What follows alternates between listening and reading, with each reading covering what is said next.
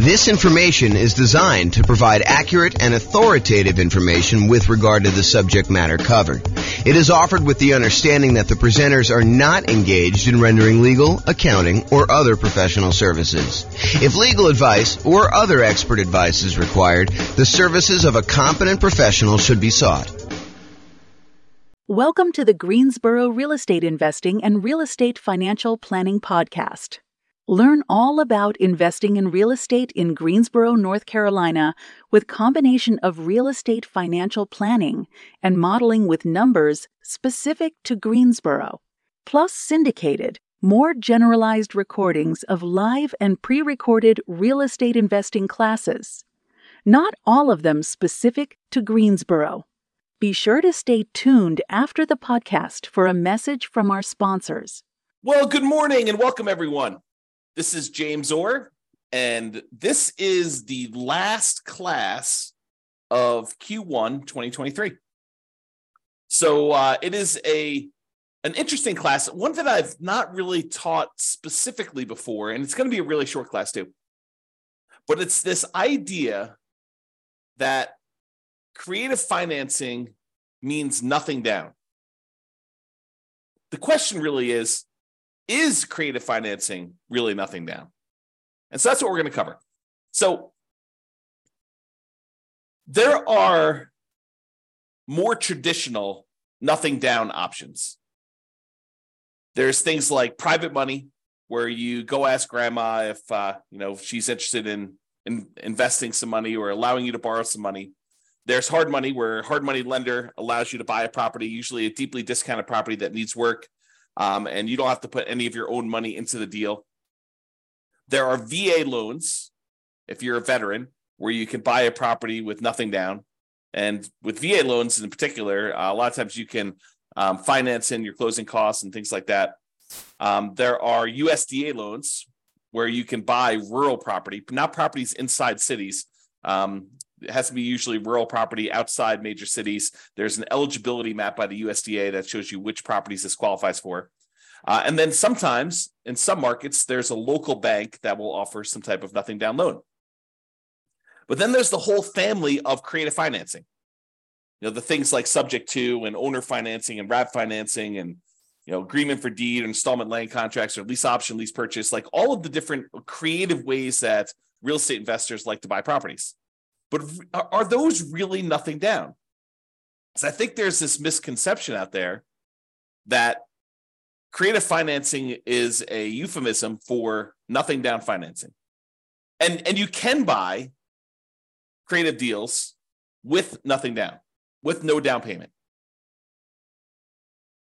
In fact, why don't I cover that now? I plan on covering it a little bit later, but I'll jump ahead and I'll cover it now. Nothing down, no down payments, no money required. They're all the same, right? Nothing down, no down payments, no money required. They're the same. Is that correct? And the answer is no, they are not correct.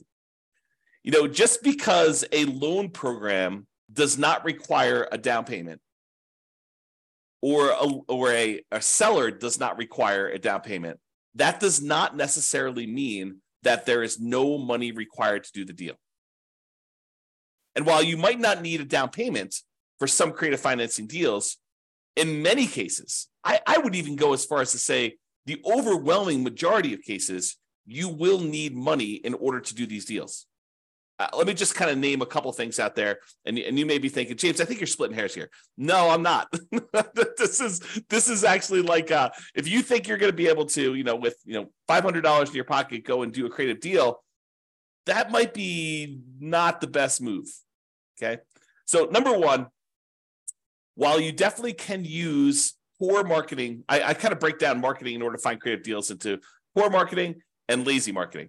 So poor and lazy marketing. So poor marketing is when you don't have any money, but you're willing to put in a lot of time and effort in order to find deals. You do manual labor sort of things in order to find deals. For example, you go door to door, you door knock and ask if people are interested in selling their property. And they start talking about doing creatively. Or you go contact everyone that's got a property for rent on the rental websites and ask them if they would consider selling to you on a lease option.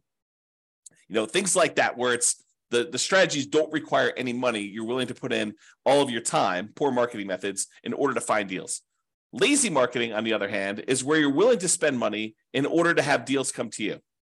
You're willing to spend money in order to do direct mail, or you're willing to spend money in order to do Google pay-per-click, or you're willing to spend money in order to put up bandit signs, have someone else put up bandit signs for you, or you're willing to spend money in order to have someone deliver door-to-door flyers. So lazy marketing is where you're willing to spend money in order to have deals coming to you. So you could go do the poor marketing strategies where you don't need to spend money to find deals. But I think after a relatively short period of time, you're going to find that that is not a good long-term solution for deal flow if you are really serious about this as a business. If you're just trying to find like one property, sure, you could manual labor it and get it done. But if you're really trying to set up a business of buying and selling properties as a real estate entrepreneur, then I think you're going to need to start spending money at some point in order to find deals, especially creative deals. Okay. So that is something to take into account, that you're going to need to spend money in order to find deals. And, sometimes it's going to be relatively low amounts of money, but I think if you're wanting to consistently find deals, you're probably talking, 1% doesn't seem off to me.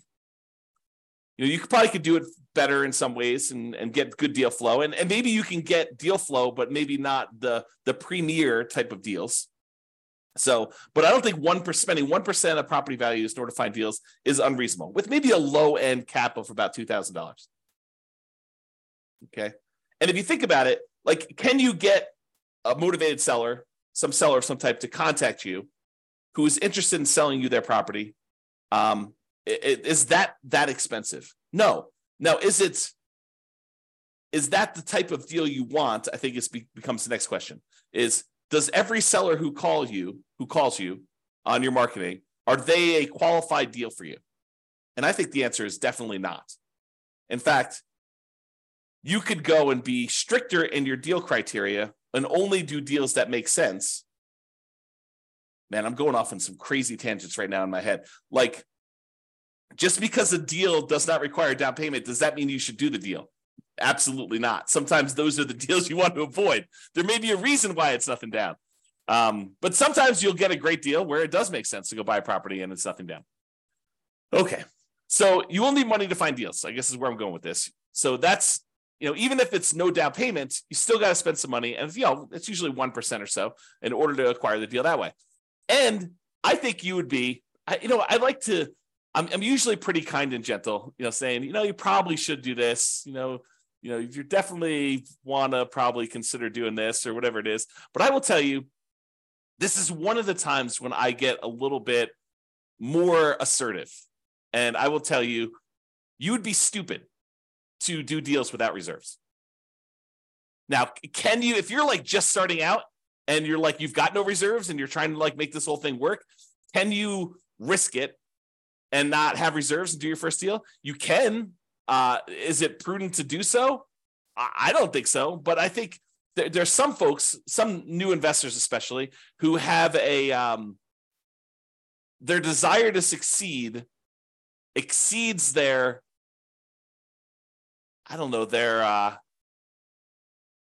ability to be sensitive and prudent and to kind of be safe. Okay. So you can do that, but I think you should have 6 months of reserves for every property that you buy. And you can't use the reserves for another property as reserves for the new property. I think that's a conservative position, but I think it's the right position. So if you're going to go buy a property and you're going to go buy a, $400,000 property, and the monthly payment on that is, $2,200 a month, probably need about $13,000 set aside in order to have that done. 2,000 times 6 is $12,000 plus, 200 times 6 is another 1,200. So, somewhere in the $13,000 range in order to have adequate reserves. So is that nothing down? Well, it's no down payment, maybe, if you can get the deal with no down payment. But is it no money required? Absolutely not. And a lot of times when you're buying these creative deals, sometimes you're buying your pretty houses, but a lot of times when you're buying properties for motivated sellers, there's some deferred maintenance. There are some repairs that are required. There are some capital expenses that need to be paid in order to acquire the deal in the right way.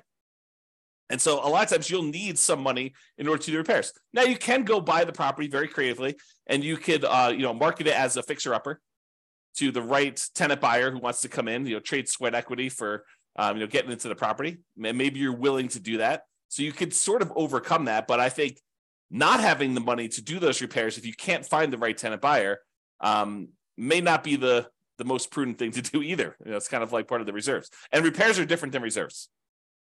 Okay. The money you set aside for maintenance and repairs and capital expenses on properties, that is not your reserves. They're different.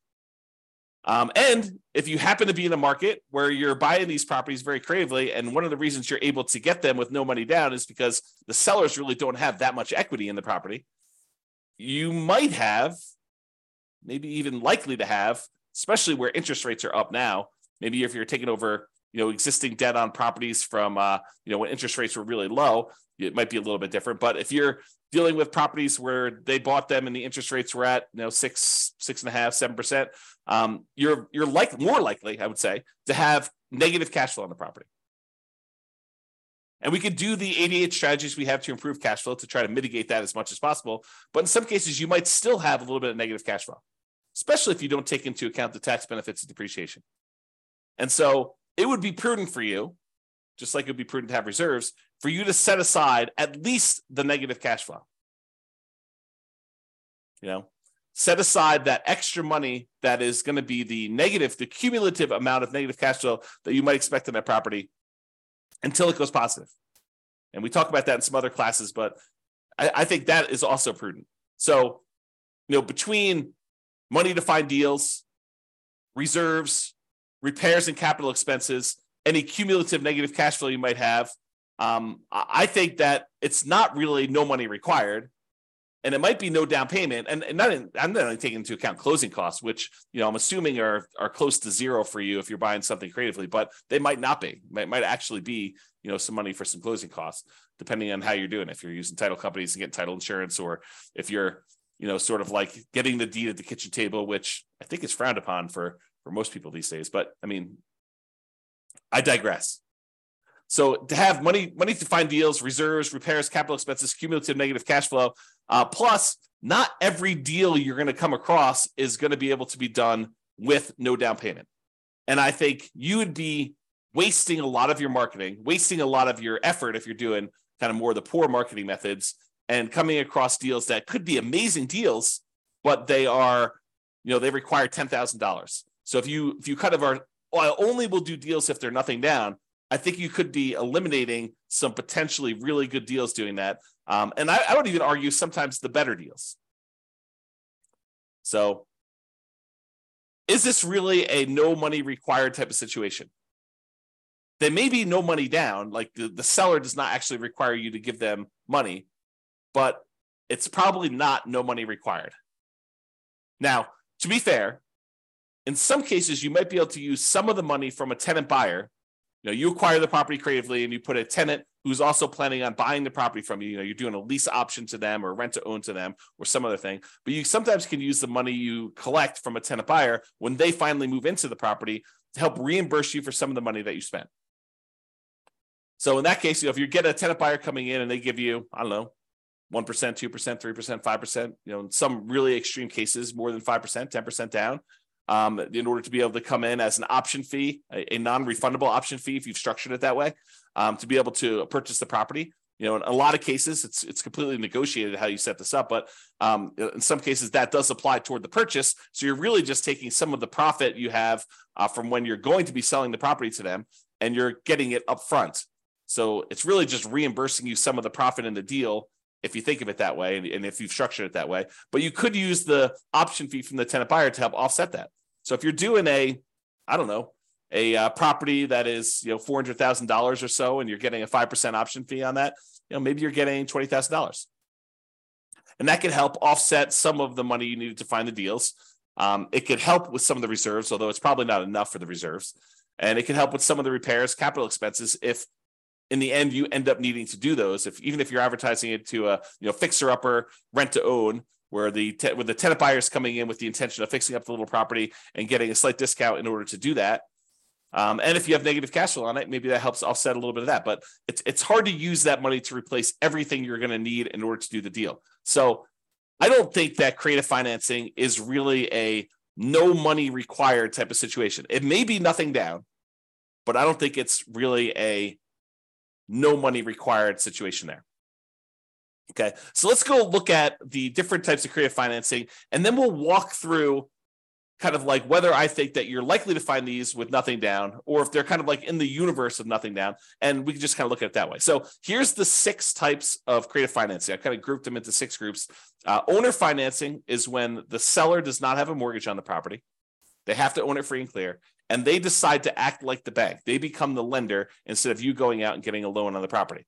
And so I think because this is negotiated between you as the buyer and the seller of the property, that you could negotiate with them in order to have this be a no down payment type situation.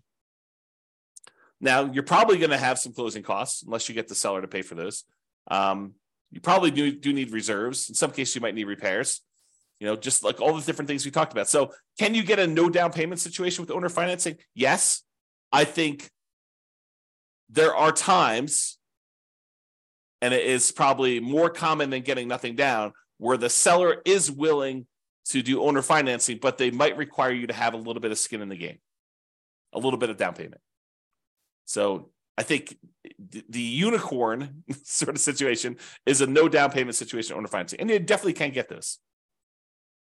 And honestly, you could structure these in a way where you can make it so that it looks like no down payment to you, but it's technically not. For example, just as one hypothetical example, you could go get a hard money loan as a first mortgage for doing owner financing, give the seller most or all of that amount. So, you have $400,000 property that's owned free and clear by the seller.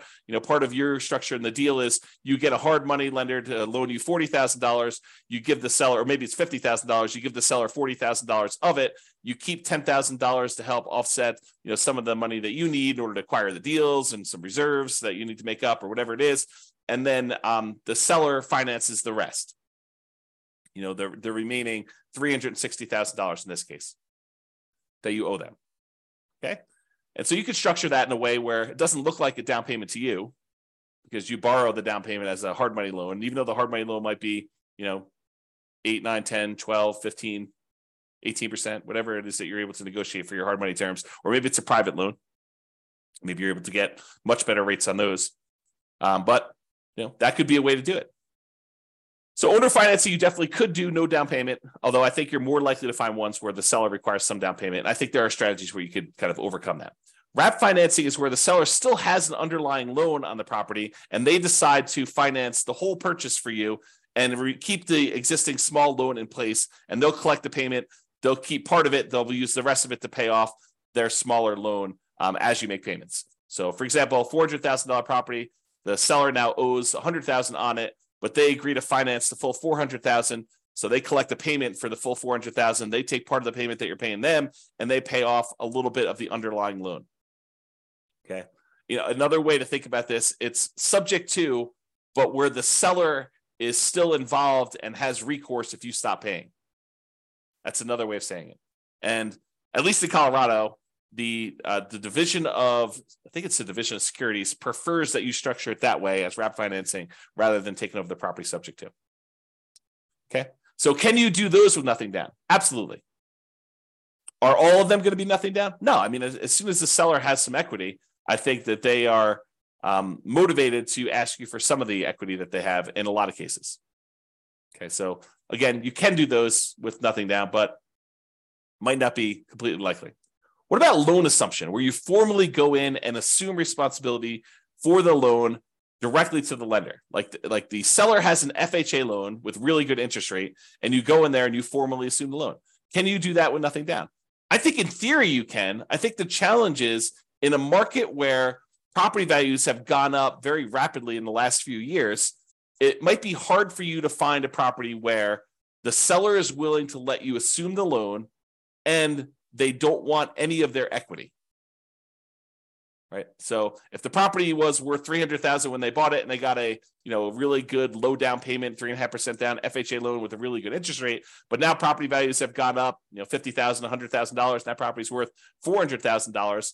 It might be hard for you to convince the seller that taking over their loan balance at whatever it is, 280, is a good solution for them when they're leaving $100,000 plus in the deal. So they may want down payment. Now, if they just got the loan a couple of years ago, where property values have gone down since they've got the loan and they have essentially no equity, and you want to formally come in, assume the loan, move in as a house hacker or a nomad and buy that property with really good, low interest rate FHA financing or something on that, is that a possibility? Sure. That could be nothing down. What about the rent to own, lease option, lease purchase family, where you are renting the property from a seller and you have the option or purchase contract to buy the property at some point in the future? Could you structure those where it's nothing down? I think you could. I think you're more likely to find a deal like that where you are putting at least a security deposit down and probably a security deposit and a small option fee. So probabilistically, you're more likely to find those where it requires a little bit of money. But I do think that you could, in theory at least, find a property where the seller is willing to allow you to rent the property and have an option to buy it or a purchase contract to buy it. And I think there would need to be some motivation there in order for you to do that. What about the agreement for deed, bond for deed, contract for deed, installment land contract kind of family of creative financing options? Again, I think it's very similar to the rent to own one. I think that you probably could find a seller, at least in theory, who is willing to let you do that with nothing down. However, I think most of them are going to want some type of down payment. And then finally, subject to.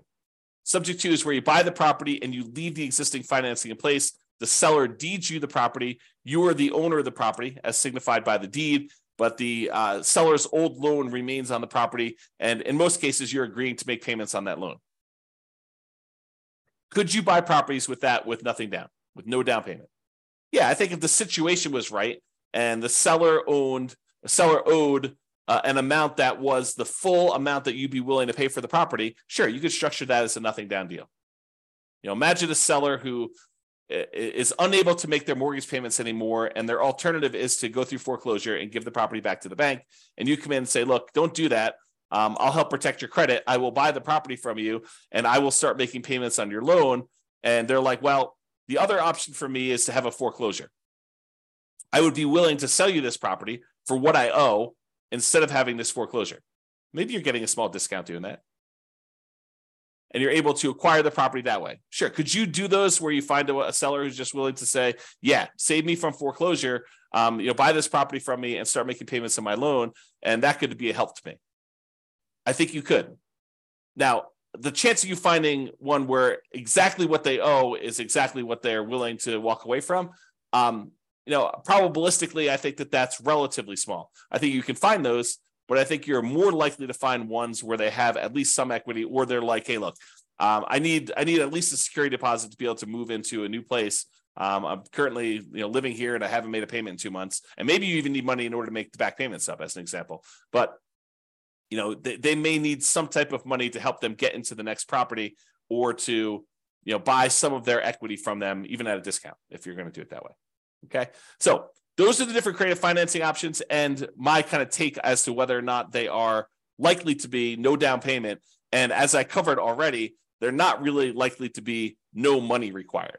I think you're likely to have some money required in order to do those. The kind of like the true no money required sort of deals are probably more in the wholesaling, if you're willing to do manual labor in order to find your deals, or real estate brokerage.